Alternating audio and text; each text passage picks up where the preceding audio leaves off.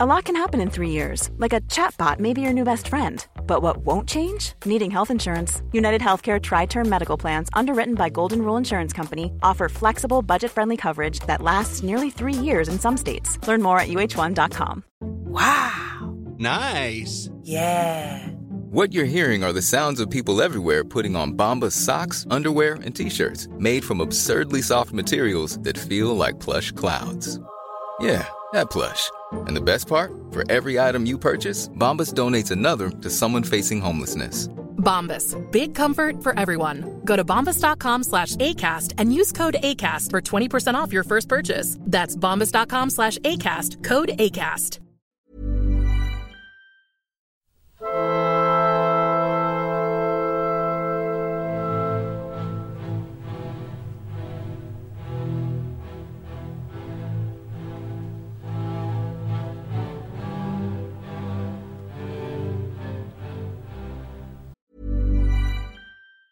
Hey, I'm Ryan Reynolds. Recently, I asked Mint Mobile's legal team if big wireless companies are allowed to raise prices due to inflation. They said yes. And then when I asked if raising prices technically violates those onerous 2-year contracts, they said, "What the f*** are you talking about, you insane Hollywood ass?"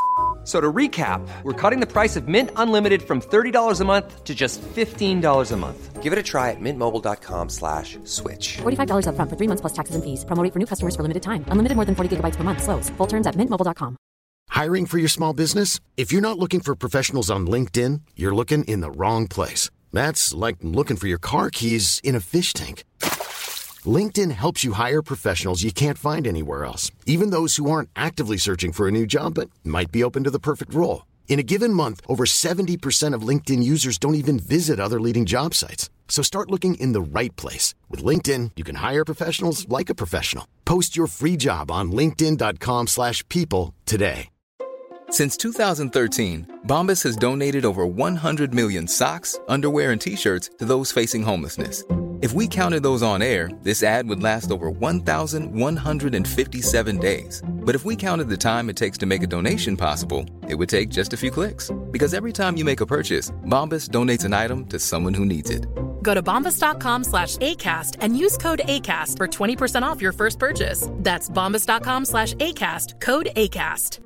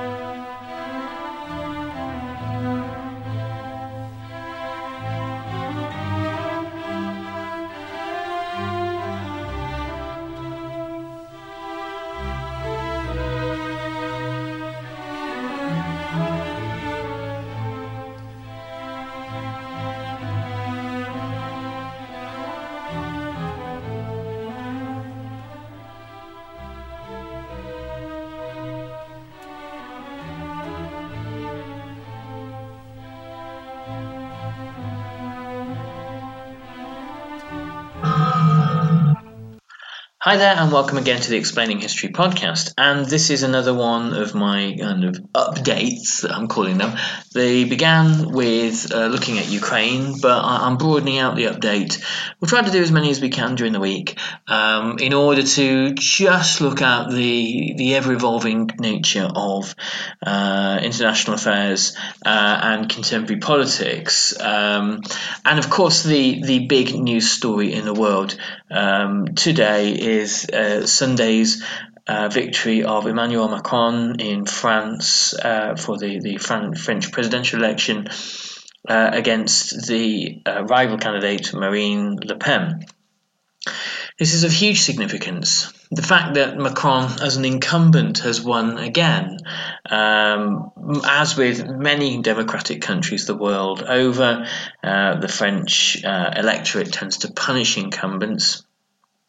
And Macron has seemed to buck this trend. Secondly, he has triumphed over the Front National's candidate for a second time, Marine Le Pen.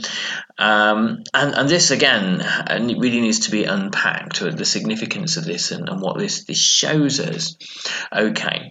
So Macron, this surprise candidate from the 2017 presidential election, who in his En Marche program managed to really come from politically from nowhere to defeat the established political parties, a phenomenon which really showed how much the centre left and the left in general had decayed in France since the economic crisis, since 2008 and beforehand.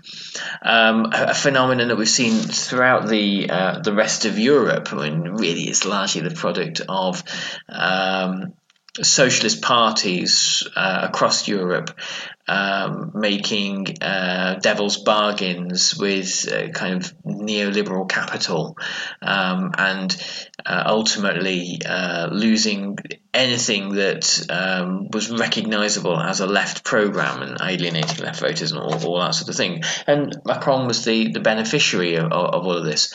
His own version of sort of centrist politics, which is heavy on rhetoric and light on detail, rather kind of Obama-esque kind of slogans of hope and change, where ultimately he's quite a conservative figure, one who is more than happy to mobilise anti-Islamic racism when it suits him, to appeal to French capital and banks against the interests of the ordinary French working class. You know, your standard centre-right European politician.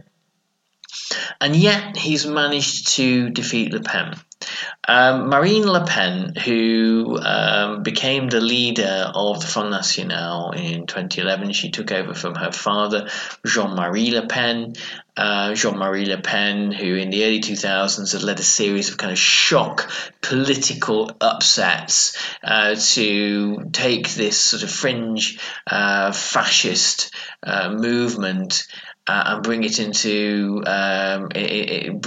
sort of electoral viability. I think it was 2002 he scored about I think it was about 12 to 13% in the French presidential elections. In 2011, when Marine Le Pen, his daughter, took over, she engaged in this practice that, again, fascist parties around the world tend to do, this kind of gentrification. The British National Party in Great Britain, which has deep roots and connections and origins in the National Front, street fighting, racist, fascist organisation of the 60s and 70s, began to try to gentrify itself to have its representatives trying to use the language of mainstream politics, wear suits and that kind of thing. Well, Marine Le Pen took things further. I don't think it's possible to treat any of this with any kind of great deal of credibility. You should be hugely sceptical of any fascist or supposedly former fascist party that begins to use the language of liberal democracy. But yet she threw the Holocaust deniers out of the party, purely as a result of it kind of impacting electability. She began to dial down the overtly racist rhetoric. The more authoritarian language of reintroducing the death penalty in France was abandoned. And post-Brexit, the many far-right parties across Europe have harboured dreams of escaping from the European Union. And post-Brexit, the appetite for this in France, even in the most Eurosceptic parts of France, has dramatically dwindled because the rest of Europe has had a little taste of what it looks like, and it's not very attractive at all. So post-Brexit, Marine Le Pen dropped the rhetoric of French exit from the European Union. It's strongly suspected that had she become president, her strategy would have been to ally with countries like Viktor Orban's Hungary and to gradually to stay within the European Union, the customs union and the single market and the euro and the Schengen area, but gradually undermine the rule of law within the EU to allow whatever reactionary policy she would wanted to have introduced into France. But fortunately, these things are not going to happen, at least not for another 5 years. The way in which centrist commentators and politicians from around the world are talking about Macron's victory seems oddly reminiscent of the character in the horror movie who assumes that the monster's being killed and is feeling all a bit too cocky, and we know what happens to that character. I think it's important to be very, very circumspect at this moment that an openly fascist party, even one that claims to have gentrified itself, polled 42% in a French presidential election. This is the closest that we have come to an openly fascist leader. I mean, de Gaulle had his moments, in all fairness, coming close to power in France. Irrespective of how well Macron actually did in the end, one of the reasons for Macron doing well is because in the first round of voting, Mélenchon, the socialist candidate, was defeated largely because a variety of other small socialist parties fielded their candidates and devoured one another's vote. Mélenchon directed his supporters to support Macron, to vote for Macron. So you have a left candidate saving the bacon of a centrist candidate to prevent a fascist candidate coming to power. Now, unless Macron in the next 5 years can do what is required in order to appeal to those voters, to create social policies that they will find attractive, then the chances of the same set of circumstances being repeated at the 2027 presidential election are looking less optimistic. We have to be, I guess, glad. I mean, of course we have to be glad that we have not woken up to a fascist president in France. One reason above all for that is that it would have presented Putin's Russia with an historic opportunity.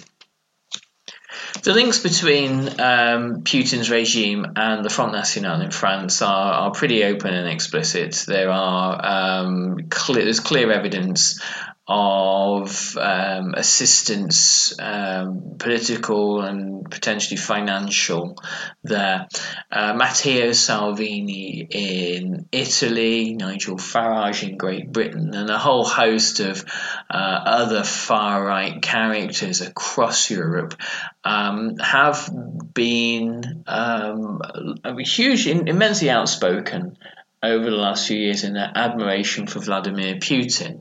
And this cannot be anything other than orchestrated, financed, funded, and part of a kind of a projection of Putinist soft power. And to have a Putin supporter in France at this stage would have been nigh on catastrophic for the fortunes of Ukraine and for the unity of the European Union, and a whole host of other considerations. So Western liberal democracy has had a very, very lucky escape. And what the next 5 years holds is an interesting question. Now, France itself has had a fascist movement since the end of the Second World War.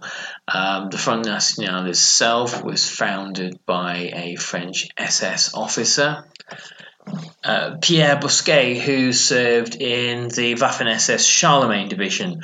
The SS recruited soldiers from all over occupied Europe.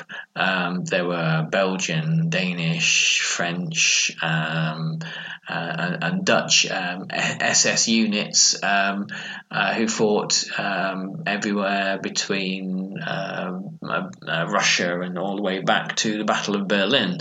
And Bousquet himself was a prime example of how the afterlife of Nazism lingered on in often hidden ways across Europe.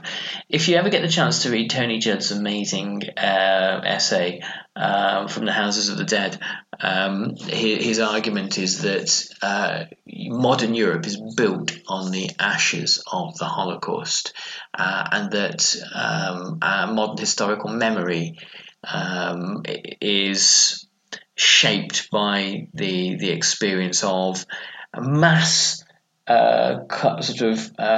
complicit mass kind of complicity in the Holocaust across Europe, and France is no different.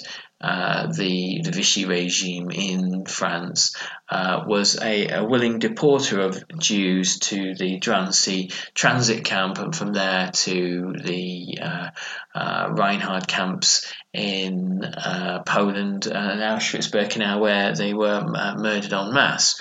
And the connections between the legacy of Nazism and institutions like the Waffen-SS and European fascism is something that slightly sets European, continental European fascism apart from British or American iterations of fascism. There aren't really any in the various British fascist parties that have existed after the Second World War. There isn't anyone that's really sort of served in the SS. That was not possible. So there is that direct lineage from Nazism all the way through to the Front National. This is what Marine Le Pen has sought to distance herself from. The other strands of fascist thought in the post-war era, particularly Poujadism, are still very much kind of alive and well in French protest.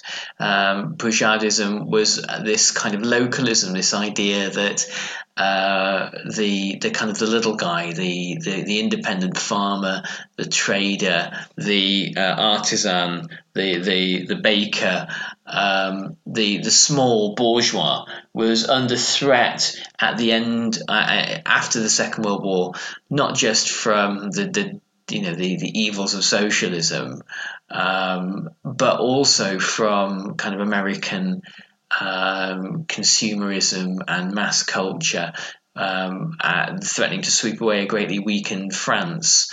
But the subtext to Poujadism was there was always a kind of a virulent anti-Semitism that ran through it all, saying, it is these Jews that are responsible for our misfortune, not to kind of rather ignoring the fact that meant that France's Jews had declined immensely in number after having been denounced by the sorts of people that Poujade saw as his electoral base. So from this kind of rich tradition, which is also mixed with a kind of virulent Islamophobic hatred that's a kind of a key part of French fascism, directed mainly against poor and working class Algerians, Moroccans and Tunisians who came to work in France. These obviously former French colonies come to work and live in France, and live very often in the kind of the roughest of the banlieue estates, which ring cities like Paris. And there is this kind of view that these are non-French citizens, even though the way that French citizenship always worked, even when France had an empire, was that colonial subjects were citizens of France. This kind of anti-Islamic cultural warfare that goes on, which was, for the avoidance of doubt, weaponized by Macron and by people like Nicolas Sarkozy, and all the way back to Jacques Chirac. These centre-ground, supposedly liberal politicians who are the kind of the bulwark supposedly against the fascism of Marine Le Pen, are perfectly happy to engage in a little bit of racism when it suits them. Here's the blind spot. So there are commentators around the world who breathe in this big sigh of relief, saying, "Oh, hurrah! Macron is. We've got the world not of Trump and Putin, but a world of these wonderful figures like Macron, Biden, and Zelensky are emerging." By the way, the majority of liberal commentators in the UK know absolutely nothing about Volodymyr Zelensky, and I suspect are probably in for a rude awakening about him in the not too distant future. Not because I know something particularly insightful about him, but it's just normally the way when Western commentators put all their eggs in one particular basket and look at some national leader who they approve of and make this kind of Manichaean division between light and dark, good and bad. They often sell themselves a pup, and I suspect they're in for some sort of forthcoming disappointment. But I could be wrong. This idea that this kind of new liberal centrist world is emerging, I think, is hugely premature. There is a reason why after 2008 Britain and Europe and America and other first world countries have been through a series of these kind of convulsions. And let's not forget that Turkey, India and other non-first world countries have also these kind of BRIC countries, these rising countries, Brazil, for example, have also been through a similar series of populist convulsions.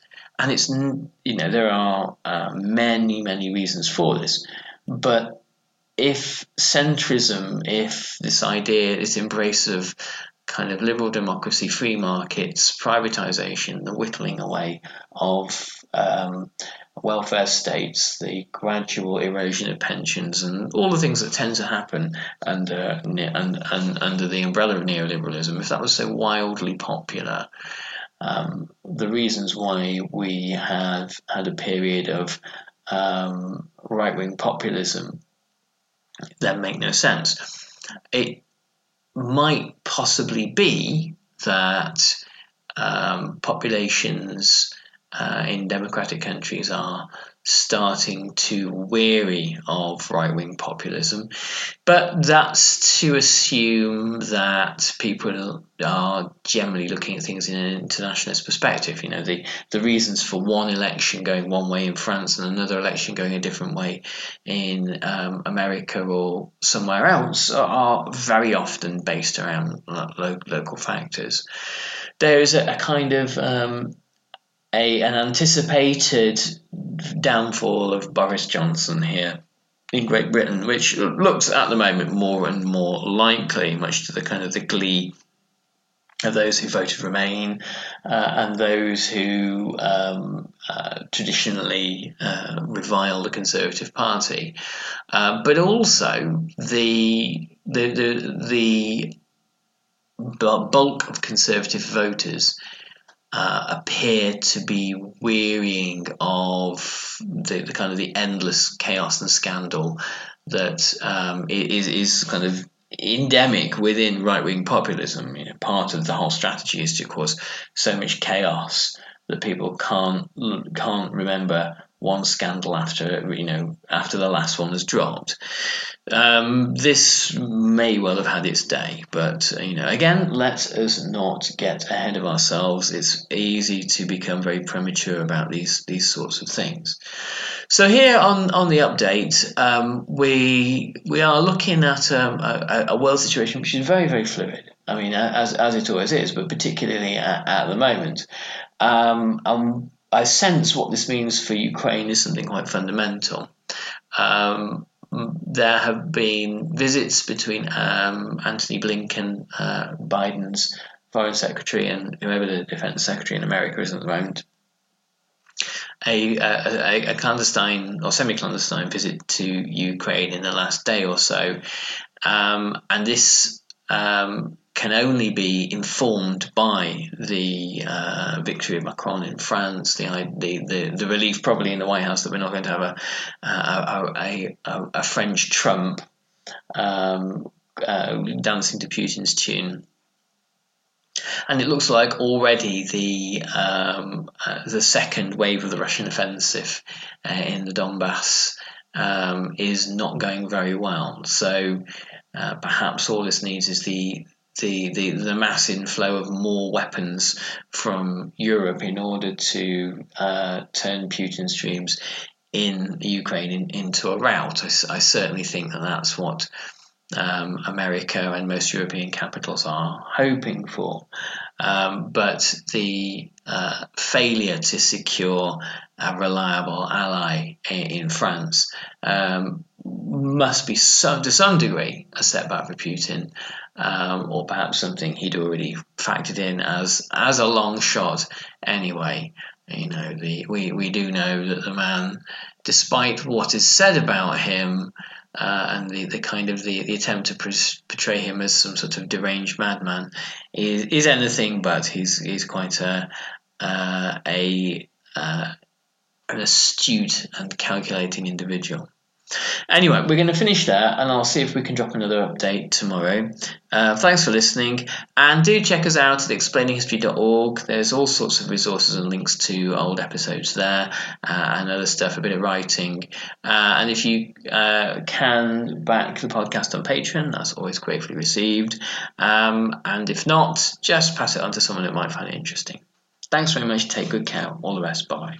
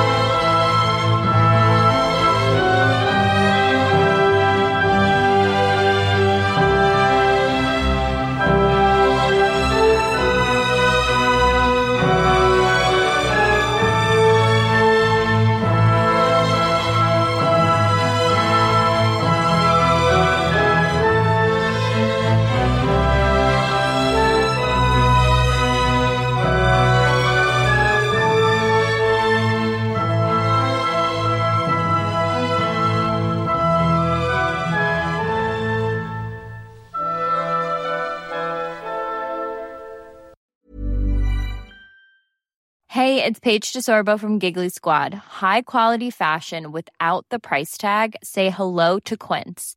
I'm snagging high-end essentials like cozy cashmere sweaters, sleek leather jackets, fine jewelry, and so much more. With Quince being 50 to 80% less than similar brands. And they partner with factories that prioritize safe, ethical, and responsible manufacturing. I love that. Luxury quality within reach. Go to quince.com/style to get free shipping and 365-day returns on your next order. Quince.com/style. Planning for your next trip? Elevate your travel style with Quince. Quince has all the jet-setting essentials you'll want for your next getaway, like European linen, premium luggage options, buttery soft Italian leather bags, and so much more. And is all priced at 50 to 80% less than similar brands. Plus, Quince only works with factories that use safe and ethical manufacturing practices. Pack your bags with high-quality essentials you'll be wearing for vacations to come with Quince. Go to quince.com/pack for free shipping and 365-day returns.